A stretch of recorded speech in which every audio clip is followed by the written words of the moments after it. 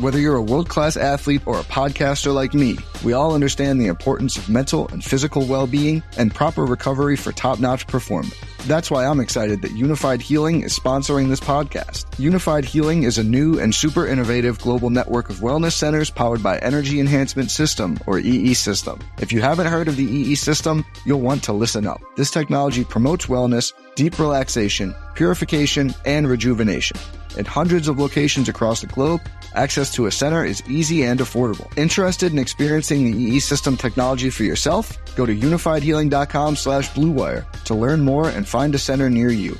That's unifydhealing.com/bluewire. No material or testimonials on the Unified Healing website are intended to be viewed as medical advice or a substitute for professional medical advice, diagnosis, or treatment. Always seek the advice of your physician or other qualified healthcare provider with any questions you may have regarding a medical condition or treatment and before undertaking a new healthcare regimen, including EE System.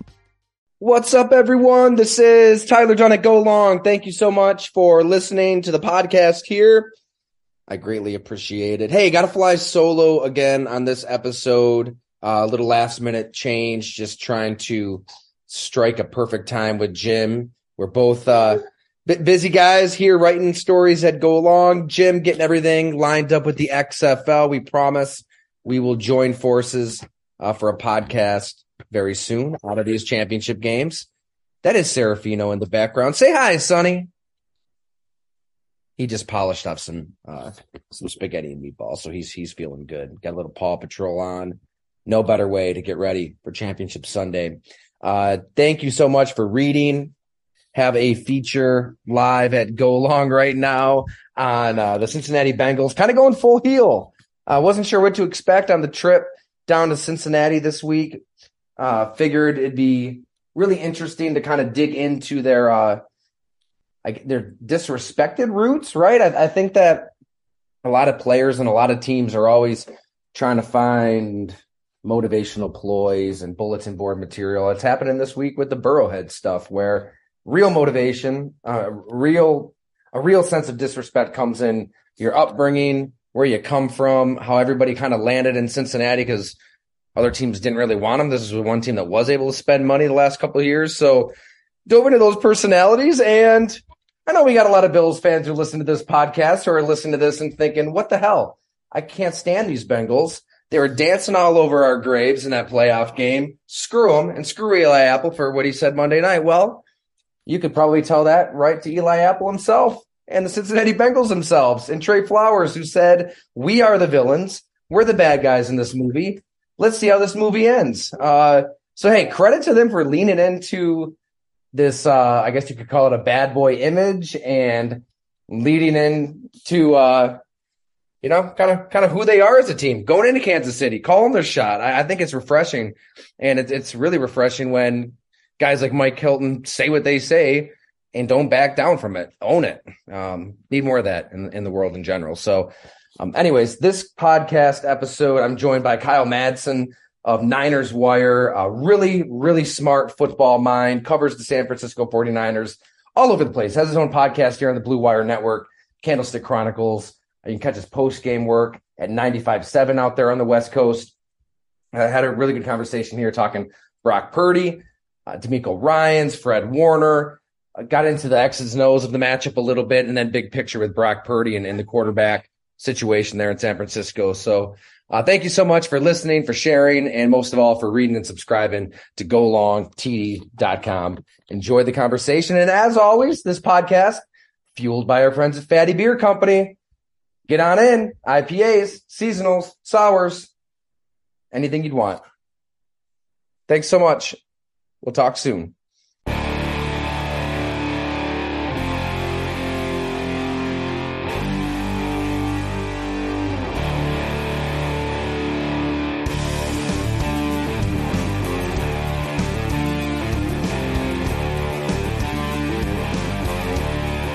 All right, I am joined by my good friend Kyle Madsen of many places. I have it up here just so I don't forget, Kyle.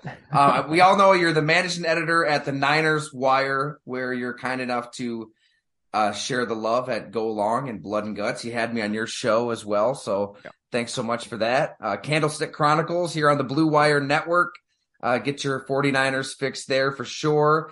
And I didn't know this until we were texting earlier this season, but you do the post-game show at 95.7, and we absolutely have talked on that show as well. So all things San Francisco 49ers at Kyle A. Madson. That's Madson. How are you, Kyle? I'm doing great. It's Saturday before the NFC Championship game, so I'm in a good spot. I mean, let's just jump right into it because it kind of blows my mind how San Francisco has been in this game. It feels like every year.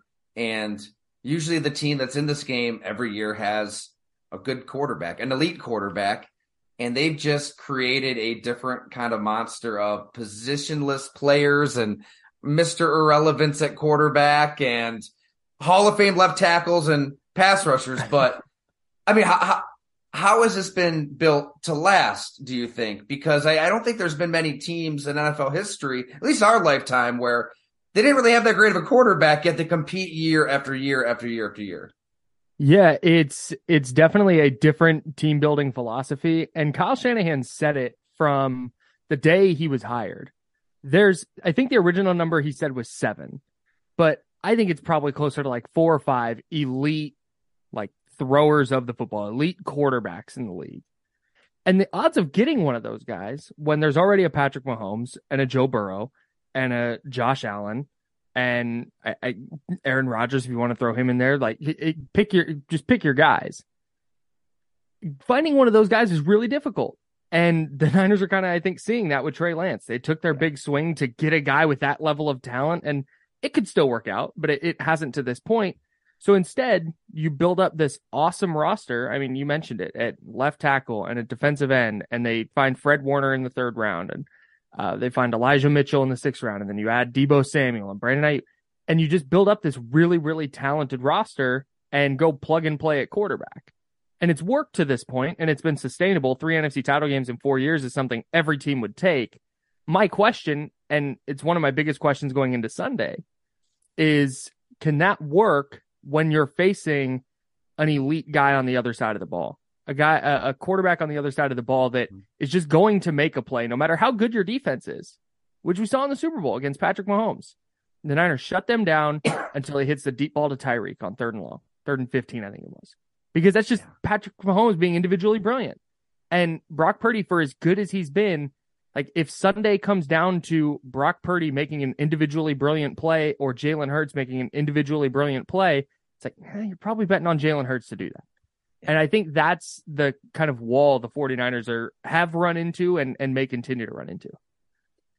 Also, if his name was just anything other than Brock Purdy, I feel like if he had a cool sounding name with like many syllables and like consonants in places they shouldn't be, and sure, maybe it'd be more exciting.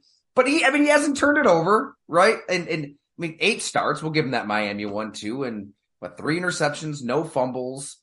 He's accurate over the middle of the field. He's pretty decisive. He knows where to go. I'm with you too. I think they win this game.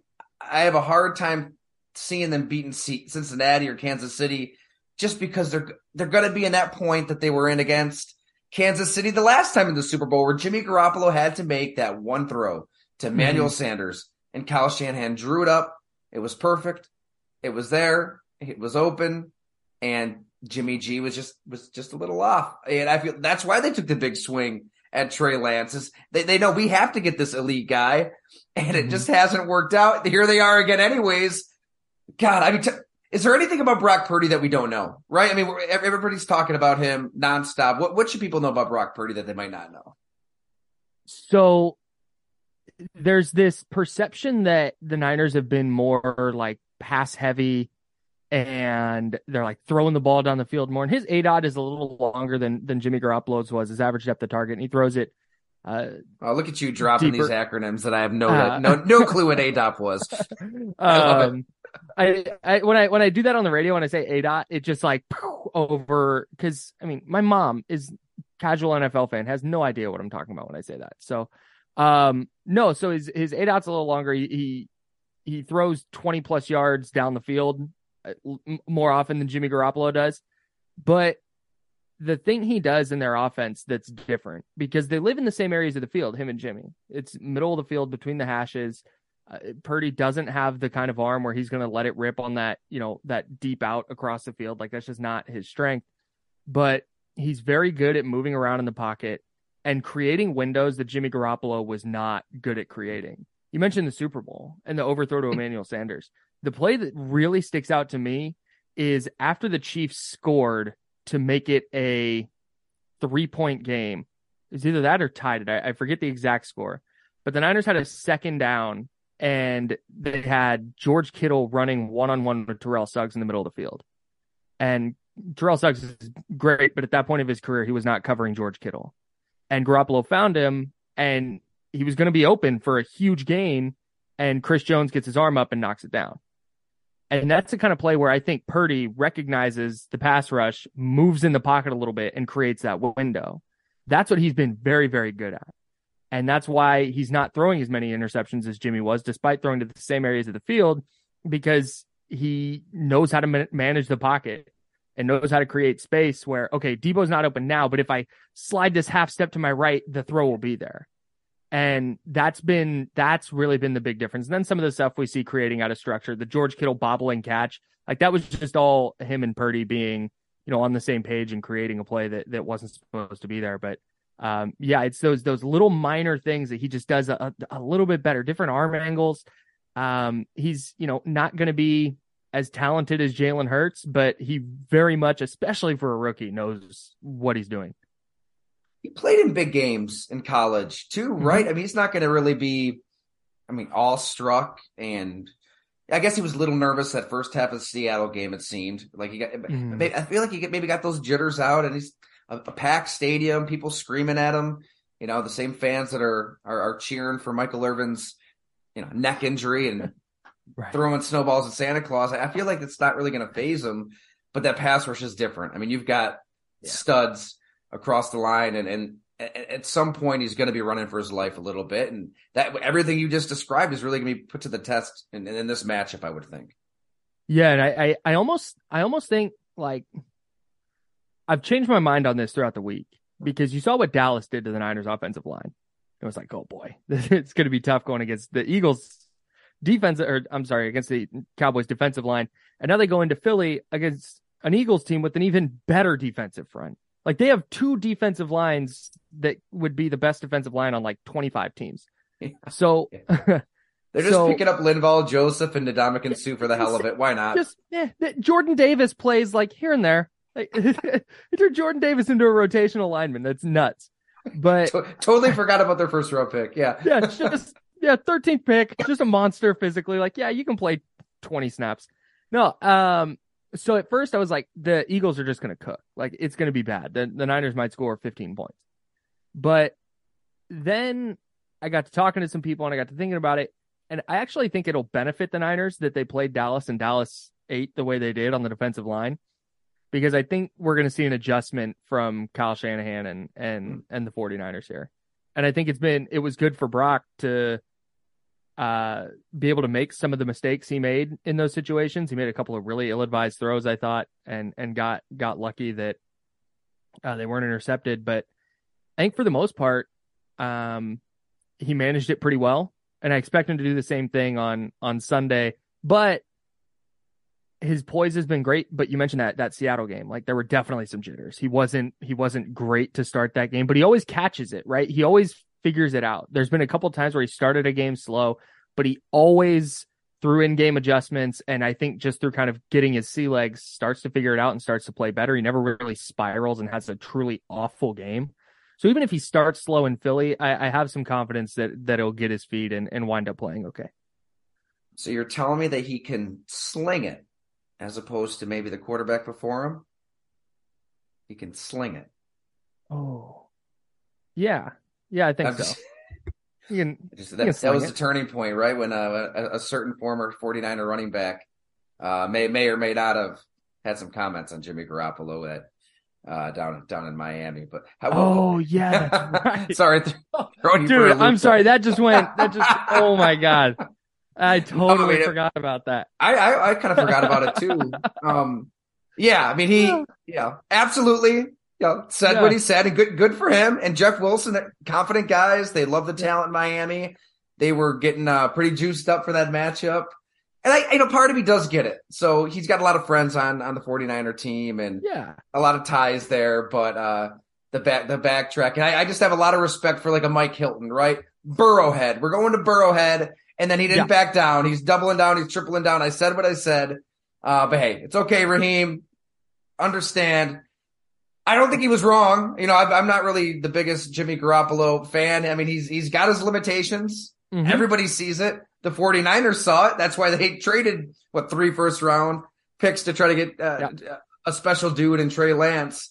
But I think since that game, this team has just been unstoppable. I mean, and there's no disputing their talent. What jumps to you most just on the overall talent? Is there a player we're not talking enough about? Is there a back, a receiver, even somebody on the defensive side of the ball that, I mean, we've all been talking about this game and this matchup a million times over, but who's a player in this talented bunch that maybe we should be talking about more? I feel like, so Fred Warner gets talked about a lot, but I don't know if it's enough. He made that incredible play covering CeeDee Lamb, right? Where he shows blitz and then just gets depth at an incredible rate to go cover CeeDee Lamb and force an incompletion. It's like one of one linebackers doing that. I think Fred Warner gets talked about enough, but I don't think his presence in the middle of the field gets enough credit for how good the Niners defense is. Like being able to control that area of the field and just take that away from modern offenses that want to live there in that Kyle Shanahan kind of mold. Being able to take that away, it's part of what makes, like, Nick Bosa is great, but the rest of their defensive line, it's part of what makes the rest of that group so productive and so game altering, is because that quick throw just isn't there. And now you saw just Miami specifically, you saw Tua have to come off easy throws that he had been making all season.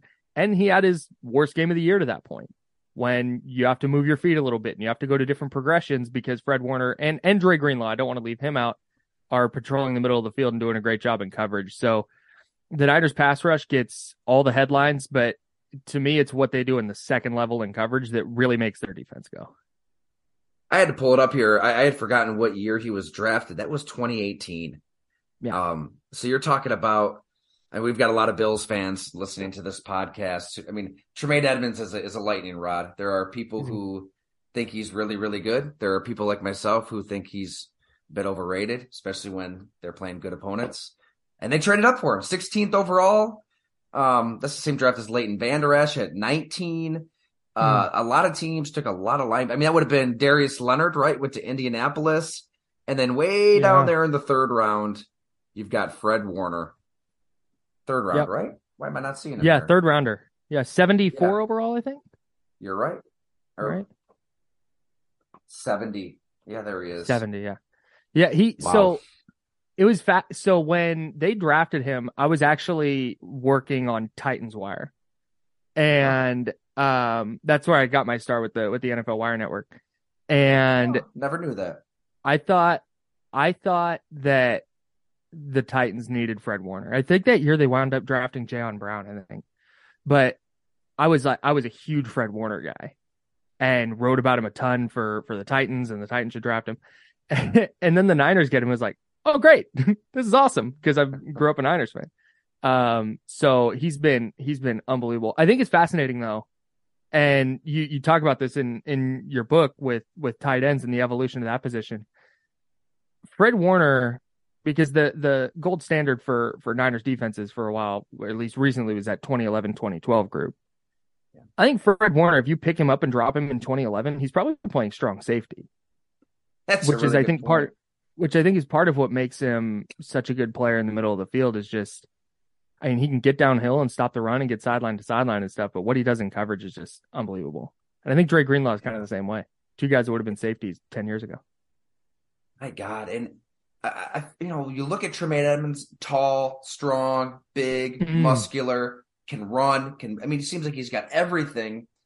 I tend to think you can get a really good, Fred Warner would be the extreme, but you can really get a stud middle linebacker, inside linebacker in the third and fourth round, can't you? I don't know. If you got to somehow look for specific traits. Like, I wonder what they really saw and Fred Warner that nobody else saw. And it's kind of crazy that this is the same front office the year before that took Reuben Foster, right, an epic bust. Yeah. So they missed on certain traits in him, and then they nail this one a year later. Well, Reuben Foster, to put it lightly, was a knucklehead. Oh yeah, there's a lot more going on there.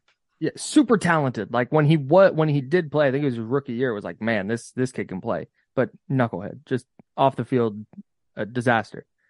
But they almost went the opposite of that with Fred Warner, who Robert Saleh called him his rookie year, called him like the smartest player he's ever coached. And Fred, as a rookie middle linebacker in a 4-3 defense, is wearing the green dot. And I think just out the gate, just where he was cerebrally was just so far and away above everybody else on their defense. And you see that now. Like, he just sees things before they happen that I think allow him to be a really good player.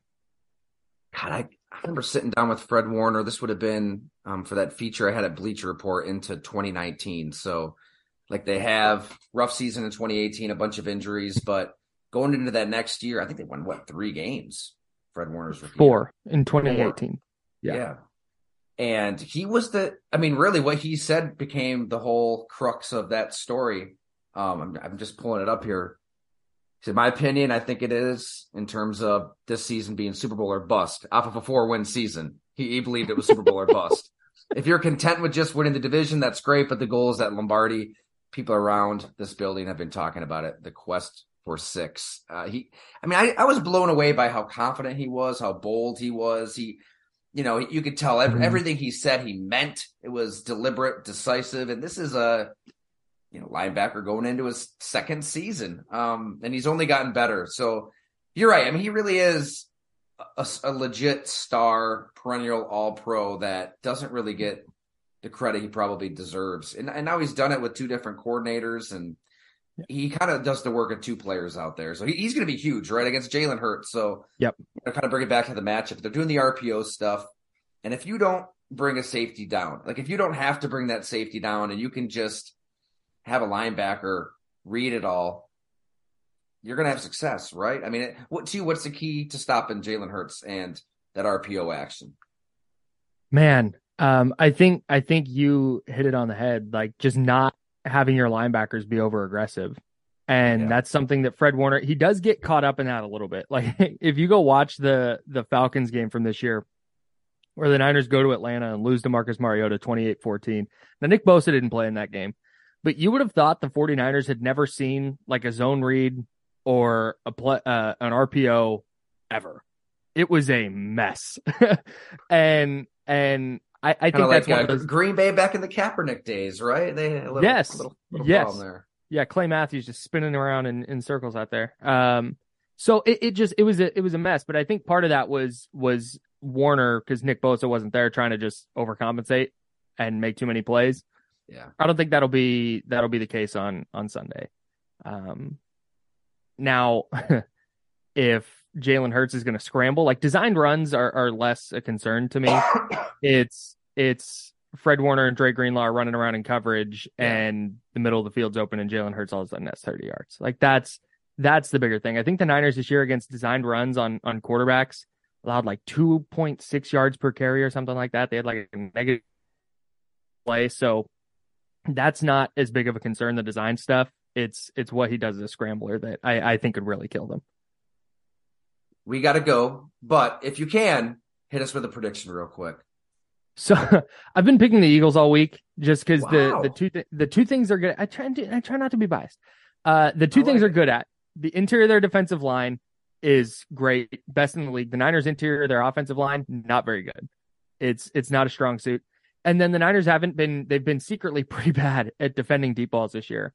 And that's something that Jalen Hurts really thrives at with A.J. Brown and Devontae Smith. And those two things, it's like, man, that could wreck the Niners' offense with the Eagles' defensive line.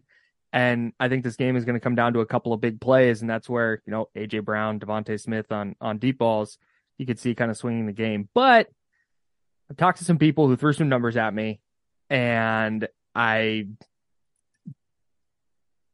it's vibes. It's more just a vibes thing. Like, I think the Niners have a coaching edge here.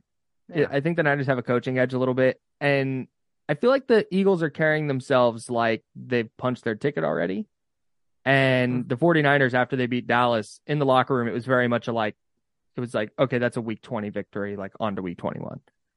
Yeah. So I'm gonna reverse course here. I've been taking the Eagles all week, but I think the Niners win a close one, like 23-20. I did the same exact thing here. Kyle, you are wise. You are a smart man. Everybody follow Kyle Madsen at Kyle A. Madsen on Twitter. Blue Wire, Niners Wire, all that good stuff. Thank you so much, brother. Really appreciate you filling in for Monas. No doubt. Thanks, Ty.